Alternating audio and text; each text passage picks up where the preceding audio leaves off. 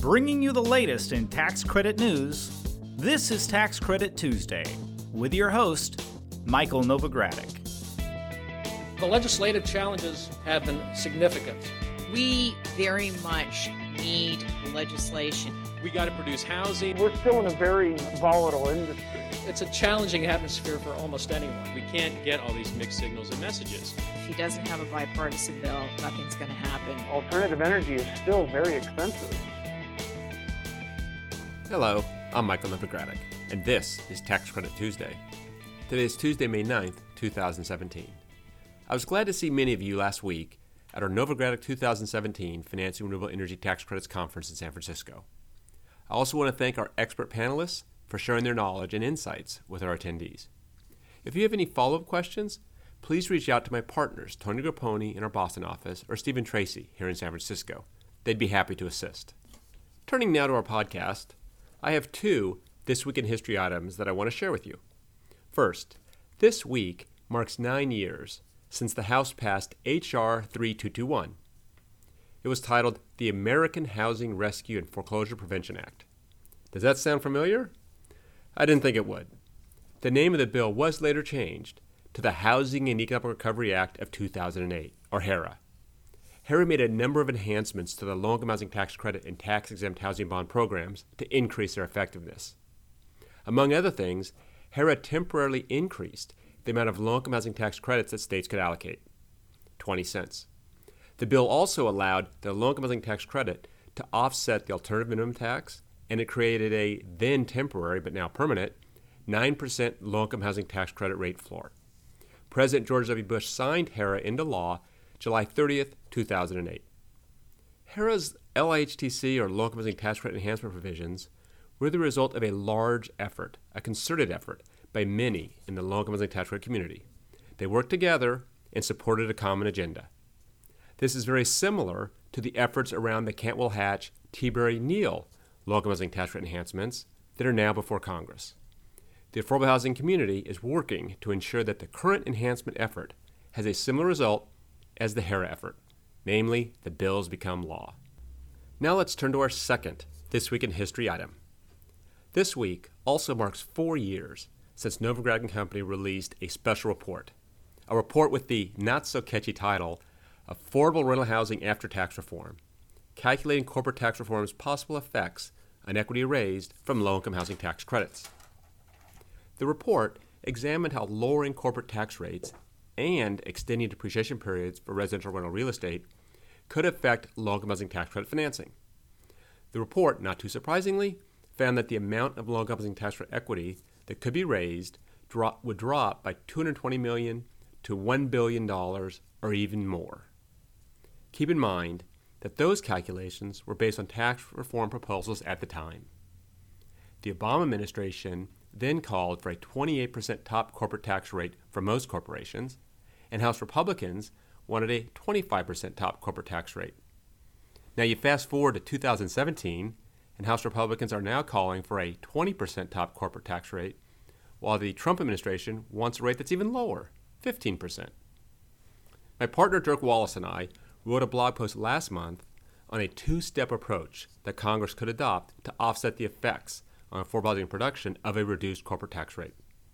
Step 1 would be to increase the amount of allocable low-income housing tax credits. Step 2 is to modernize the credit percentage formula to ensure that all financially feasible developments remain so. You can find that blog post at www.novoco.com/blog. Now, let's turn to this week's tax credit news. In our general section, I'll talk about how the House's recent passage of a healthcare reform bill affects efforts to advance tax reform legislation. In low-income housing tax credit news, I'll discuss a teleconference and web conference series hosted by the U.S. Department of Agriculture that's designed to enhance its multifamily housing program. Then, I'll share the results of a recent poll as to how voters feel about keeping tax incentives in tax reform, and there's particular reference to the low-income housing tax credit. After that, I'll discuss a bill that would create a Maine state low-income housing tax credit. In our new markets tax credit section, I'll talk about the official opening of the calendar year 2017 new markets tax credit allocation round and which deadlines you should be certain to mark on your calendar. And I'll close out with renewable energy tax credit news, where I'll discuss a bill introduced by Senator Ron Wyden, the ranking member of the Senate Finance Committee, that would create a new renewable energy tax credit program that is technology neutral. And the bill would extend expired or expiring clean energy provisions through the end of 2018. If you're ready, let's get started. In general news, the House plans to turn its full attention to tax reform after passing a bill to repeal and replace Obamacare last week. The House passed the American Health Care Act very narrowly. It was a vote of 217 to 213. Not a single Democrat voted for the bill, and 20 Republicans voted against it. Nonetheless, the bill is now in the Senate's hands. So the House has passed health care reform legislation. Is it smooth sailing ahead for tax reform? Well, not quite. What happens next with tax reform will likely be shaped by how the Senate handles health care reform. GOP senators have expressed concerns about the House bill's cap on the Medicaid expansion that's planned under Obamacare. More specifically, Senate Majority Leader Mitch McConnell said the Senate will not move forward with the bill until the Parliamentarian and the Congressional Budget Office review the bill. Senate Republican Whip John Cornyn said Thursday that there would be no arbitrary deadlines for passing health care legislation. That translates into amending the bill into something the Senate could pass is going to take a while. The extra attention that's needed to address health care reform likely means the Senate will not act to advance tax reform anytime soon. Remember, Senate Republican leaders have yet to release their tax reform priorities. That's even though the House GOP blueprint was released last year and the Trump tax outline was released last month. As I've noted in prior podcasts, Senate Finance Committee Chairman Orrin Hatch has said that he wants to wait for more guidance from the White House, as well as give the House a chance to advance tax reform since tax bills are supposed to start in the House. Now, on that note, White House Economic Advisor Gary Cohn did tell Fox Business News on Friday that the administration has been meeting with industry groups and with the Conservative House Freedom Caucus to talk about tax reform. Cohn said that using feedback from these listening sessions will help the administration draft a bill that can get through Congress substantially easier. Now, I should also mention that Politico and others are reporting that the House Freedom Caucus is working on writing its own tax reform bill, a bill that will likely lean closer to Trump's tax outline than the one by the House GOP. The House Republican tax reform blueprint does call for a 20% corporate tax rate and a border adjustment tax that puts a tax on imports and exempts exports. The Trump plan calls for a 50% corporate tax rate and makes no mention of a border tax.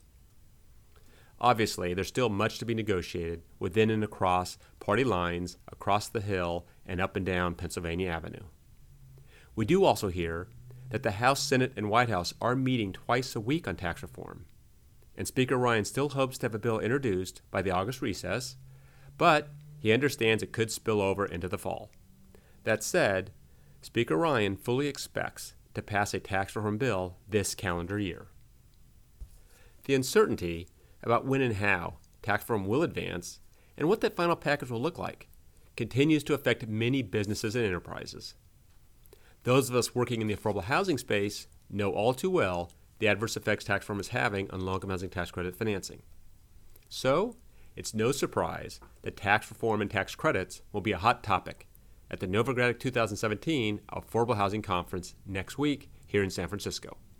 We're going to discuss how low-income housing tax credit investments are being affected by the implications of tax reform and what industry practitioners can do to keep affordable housing developments feasible. There'll be considerable discussion, both formal and informal, on the current state of the market for low-income housing tax credit pricing, such as the underlying corporate tax rate that transactions are being underwritten at and the terms of pricing adjusters, if any. The conference will be at the Palace Hotel in San Francisco, May 18th and 19th. The Palace Hotel was the site, by the way, of our first low-income housing tax credit conference decades ago. You can register at www.novoco.com/events. I hope to see you there. We can reminisce about our first low-income housing tax credit conference, as well as ponder the effects tax reform is having on affordable housing unit production. In affordable housing news, the U.S. Department of Agriculture last week announced that it would host a series of teleconferences and web meetings on its multifamily housing program. The purpose of the meetings is to enhance the effectiveness of the multi-housing family program and to improve communication between the agency and program participants. The meetings have not been scheduled yet, but they're expected to be held quarterly. The USDA will send an email notification announcing meeting dates and times.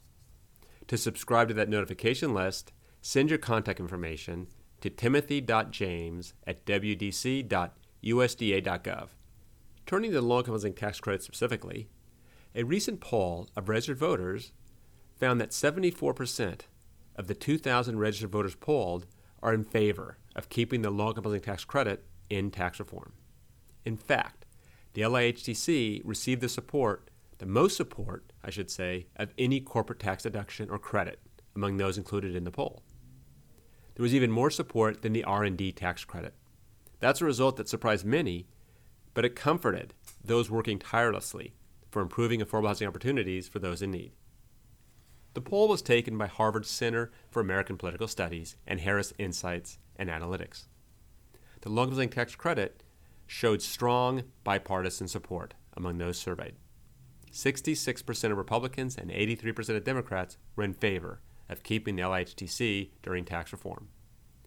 A strong show of support for tax credit programs is important as Congress considers what to keep in the tax code and what to change or eliminate as part of tax reform.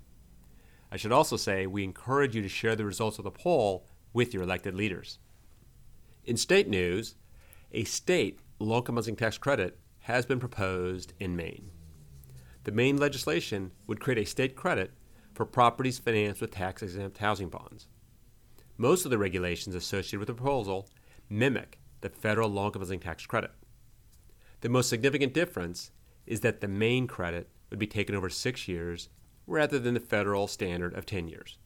The Maine credit would go into effect January 1, 2018, and would have a $42 million statewide cap each year. That number could go higher if there were unallocated credits from the previous year or recaptured credits available. A property would be eligible for the state credit whether or not it actually receives a federal credit. The property just needs to be eligible for the federal credit. The Maine State Housing Authority would oversee the state program, and it would be required to make an annual report on the developments that received the credit. The bill was assigned to the Joint Taxation Committee. To become law, it must pass both houses of the state legislature and be signed by the governor.